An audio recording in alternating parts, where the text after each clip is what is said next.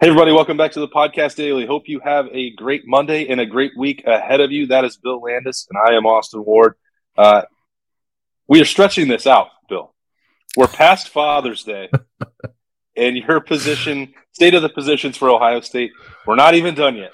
And we could have done even more. We didn't even stretch out the linemen last week. Yeah, we have three more left. I guess two more after we discussed the linebackers today. Which is good. Like this is getting we're not that far from Big Ten Media Day, so this has been a good bridge for us, I think, to get through the slower periods of the off season. Well, we did do a 30-minute conversation about the specialists after spring camp, so we could certainly do more if we want to add another one to the series. You know what? I think maybe we shouldn't do that. I think we should respect the people's time. All right. Let's get into the linebackers then. It gets another episode where we could just be like, hey, they're really good. Might have one of the best groups in the country, and then just call it a wrap.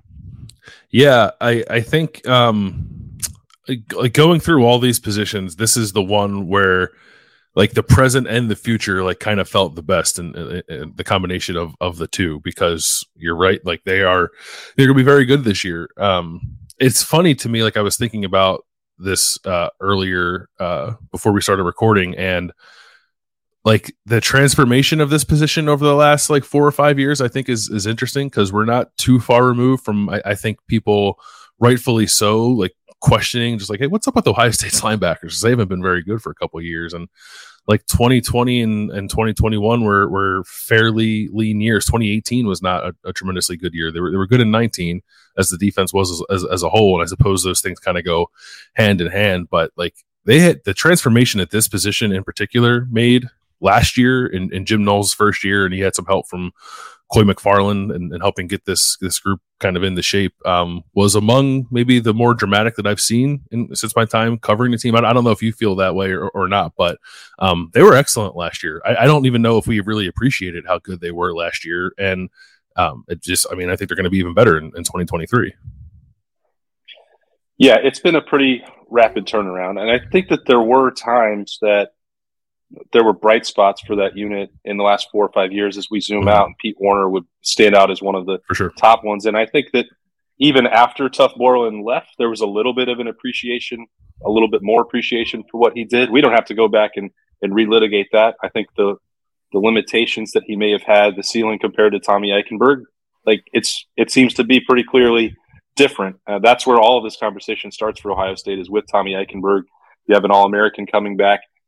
I think that Steele Chambers probably doesn't get enough credit when it comes to maybe NFL potential. His ceiling may be higher than Tommy's. That's probably a different conversation we don't have to have today. But I know that everybody wants this to be a CJ Hicks episode, so we can fast forward to that. But the only reason I don't lead with that necessarily is because you got to remember how good those two starters are. And the fact that everyone wants to find a spot for CJ Hicks tells you what a bonus and a benefit it is, the luxury that Ohio State has with the way it's restocked that position. And it's also, as I skipped through there, not really fair to leave Cody Simon out of that equation as well. He also can make it hard for CJ Hicks to see the field. So that sort of sums up what you're saying about the position, Bill, because that was not the case 2 years ago or 3 years ago. The depth to perform at a championship level for Ohio State and get the silver bullets back, or the regulators, whatever they want to go by or don't want to go by, has changed pretty dramatically. Yeah, I think I've made this mistake probably over the last year. I definitely have over last year of lumping like the CJ Hicks and Sonny Styles conversation into like one thing, and they're not the same. Safety is very much different than what Ohio State has at linebacker right now. And that's not to say that there shouldn't be an opening for CJ Hicks. I think there is. We can talk about that in a second, but we probably, has probably been a little bit, I don't know, irresponsible at times in that conversation. And I'm not trying to like tamp down the CJ Hicks hype. I think he's going to be a very, very good football player. They're just also very, very good at linebacker right now. So like, it's not I thought it was bad that he didn't play at all last year. I don't think it is a crime against humanity that like he's not going to be a starter in 2023, because Tommy and Steele are awesome. Tommy is like, so I think maybe we toss around like this guy is the best at his position sometimes a little too liberally. I truly believe it with Tommy. Like if you look at the numbers from last year, who's coming back across college football, the fact that he got some All-American love last year, first team All Big Ten, probably should have gotten more consideration for national awards than he did. He is in the conversation for best returning linebacker in the country. And I don't think you're off base at all when you talk about Steele and like his athletic ceiling perhaps being a bit higher than Tommy's is. So those two together are really good. Cody Simon was great last year in the role they had him in. Maybe there's an opening for Cody and CJ to kind of share that role a little bit. CJ can do some of the jack stuff. Maybe we'll see how that goes. But there is no need in my mind. They can do it if they want to, but I don't know that they need to like force CJ Hicks into a role where he's suddenly taking snaps away from Steele Chambers, because that is a misread, I think, on how good Steele has been and I think can still be, because as we've said, or as I've said a couple of times now, like every time he plays, I feel like he gets better. And I feel like that's going to happen next year as he continues to get more and more comfortable playing linebacker at this level and then ultimately in the NFL. So they're in really good shape. Like they have 3 guys that like I think we all know can start for them if they need to, and then 2 young guys in CJ Hicks and Gabe Powers who are probably going to be the starters next year, but I think could also play now if you needed them to. And that is just a tremendous luxury for Ohio State to have, and it is a testament to those guys' development, but also how this room has been built by the coaching staff, I think, over the last couple of years, because it's in really good shape. One of the questions that we talk about all the time, and we won't know the answer until September. How different could this rotation? That's not even the right word to put it. Rotation, because the starters are clear; they're entrenched.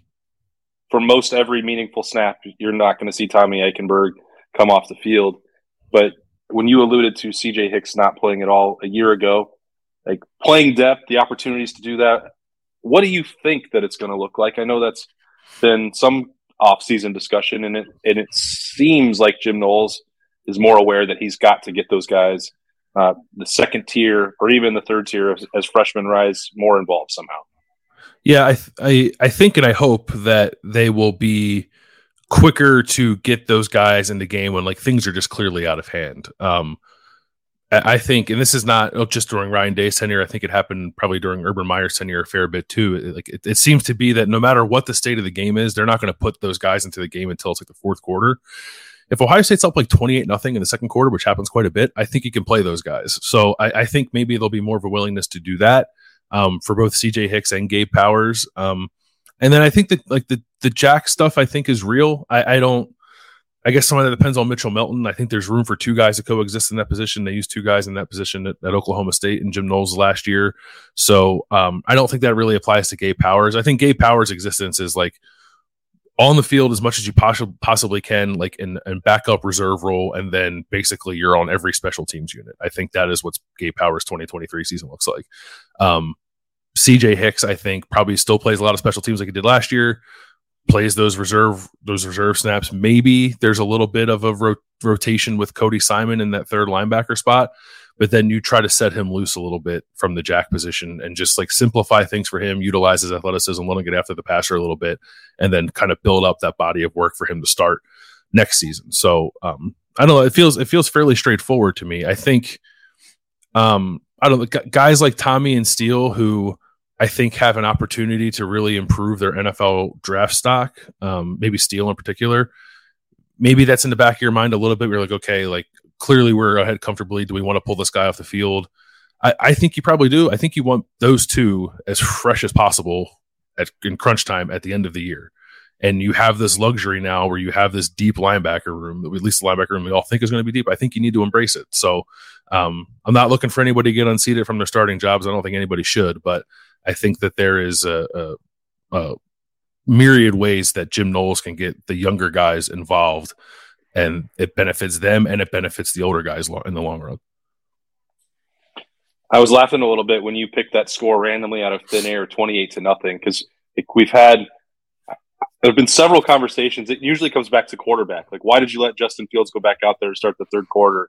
Or because there's like 35-0 or 42-0. Mm-hmm. Like, it's 28 points that he always comes up with. Like, well, that can still be a competitive game, and if you turn it over and then they cut it to 3, suddenly you're in a tight one. Like, It's 4 touchdowns, Ryan. You're probably in control here. Like, that might be a time to experiment a little bit more with a 4-touchdown lead. I don't recall ever seeing Ohio State give one of those up. I'm sure someone is looking it up right now, and there's a game from the 40s where it happened. I don't recall Ohio State letting go of a 28-point lead. No, usually in my experience, when they step on the throat in that way, they don't typically let the foot off. So I think, and even if it's like I know, well, I guess what was that game? The Illinois game when Urban took JT Barrett out of the game and then Dwayne fumbled and he put JT back into the game. But even that, I don't think that game was actually in jeopardy. I think Urban was just pissed off and trying to make a point. I don't envision that happening. But even if you want to guard against that a little bit, I think when you get to that point in a game, you can rotate, I guess, if you want to. It's not a wholesale change and let those guys play the rest of the game. You can just start working them in with the ones, I suppose. I do think Jim Knowles has been asked multiple times whether or not he thought it was a mistake to not play CJ Hicks or Gabe Powers at all on defense last year. And he said no. I probably think in the back of his mind in a more honest moment, maybe he would say yeah, we probably should have played him a little bit. So I don't think they're going to make that same mistake twice. It's almost like he's become more annoyed at that question because his last answer a month ago when we had assistant coach media day was just no, and no explanation.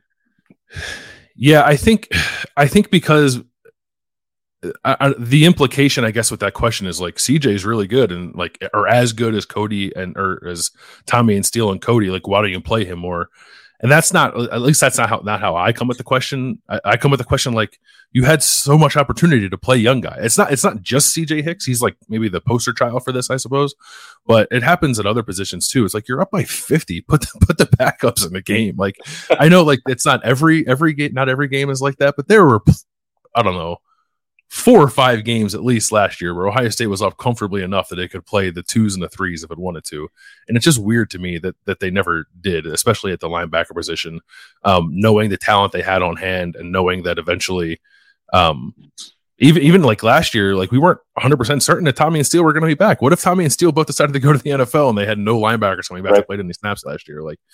I guess that's a hypothetical that you can't get too worked up about now, but that's the kind of stuff that I worry about. It's not play CJ Hicks all the meaningful reps. It's play him some in case he has to start next year. And it didn't work out that he doesn't have to, but he's going to have to in 2024. So I hope that they realize that and play him much more than they did last year.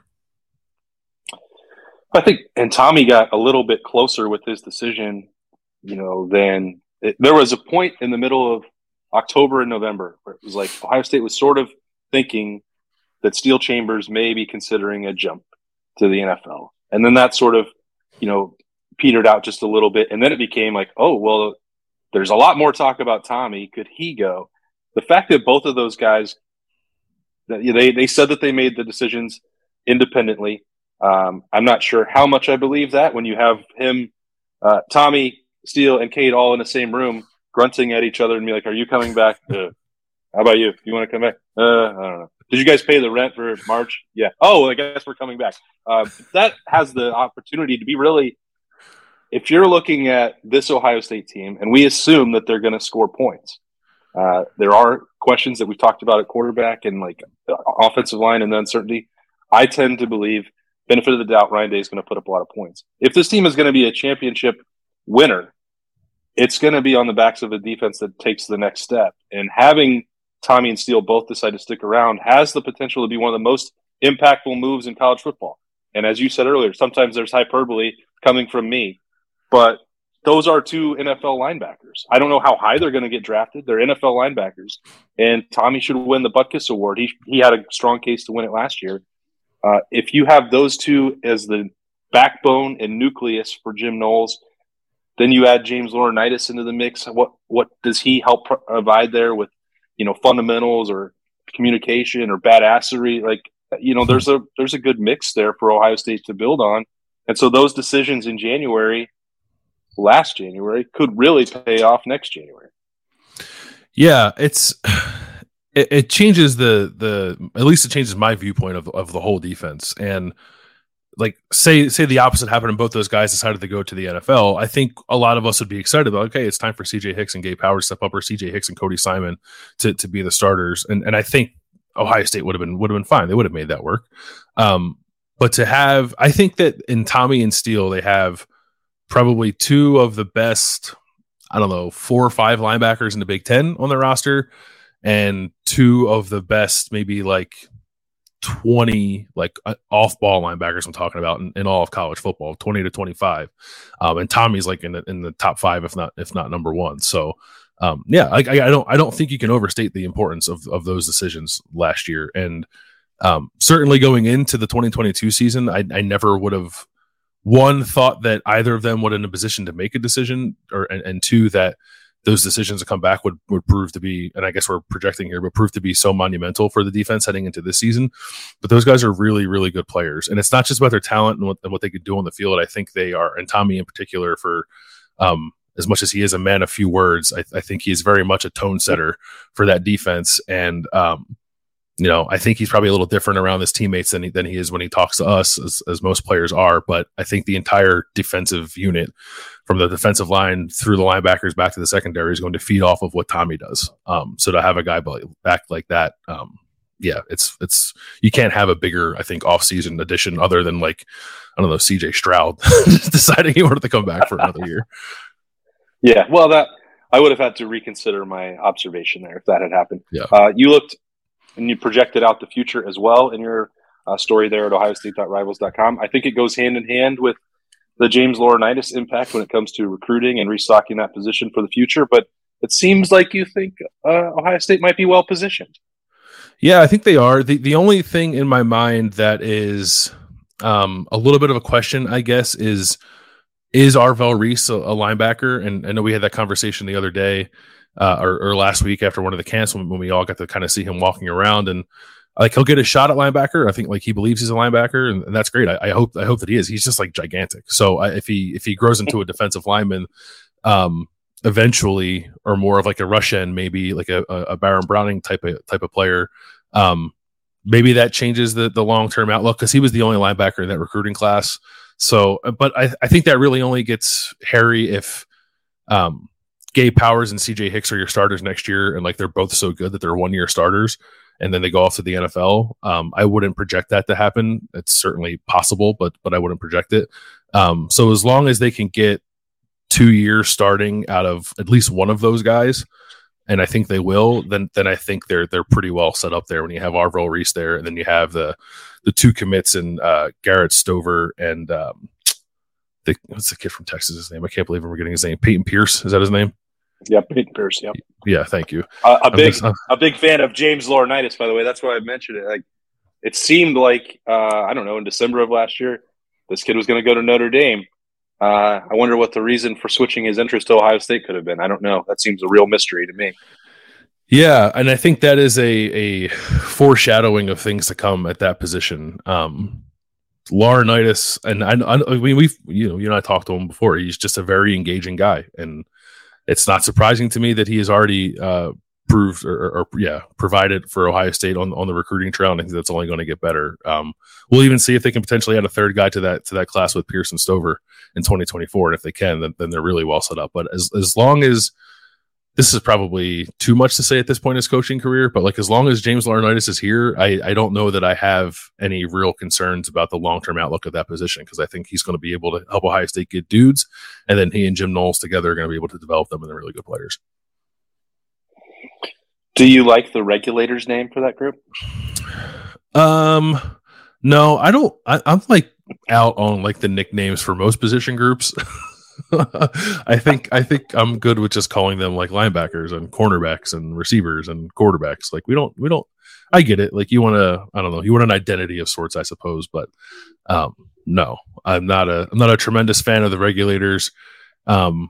I don't think it's not taken hold, I think, as much as some of the other nicknames have. But maybe if those guys, or when those guys have another strong season this year, it will. Yeah, I don't think I will start referring to that unit as the Regulators the same way that I do interchangeably with the Rushmen. That one, I'm going to go ahead and say it is earned and deserved and established from someone who's been coaching that position for a really long time. Regulators, I'm out on that. And I said this to somebody involved with that group last week. Like, haven't we always called Ohio State's best linebackers silver bullets? Like, where did that go? They used to walk around even like 5 years ago with shirts that said silver bullets. Like, that just disappeared from the vernacular overnight? I don't know. It's a much cooler nickname. So I would embrace because it has the history and tradition and it's cool. So that one's fine with me. But regulators, regulators should have stayed in Stillwater, I think. All right. Well, that's the kind of analysis you can only get on the podcast daily, breaking down the names of position groups. Maybe you took something else out of this conversation. I hope so. Bill Landis also wrote more in detail about it at ohiostate.rivals.com. You can join there. Get a free month on us with the code DTE30. Thanks again for spending part of your Monday with us. Hope you have a great week. For Bill, I'm Austin. We will talk to you later.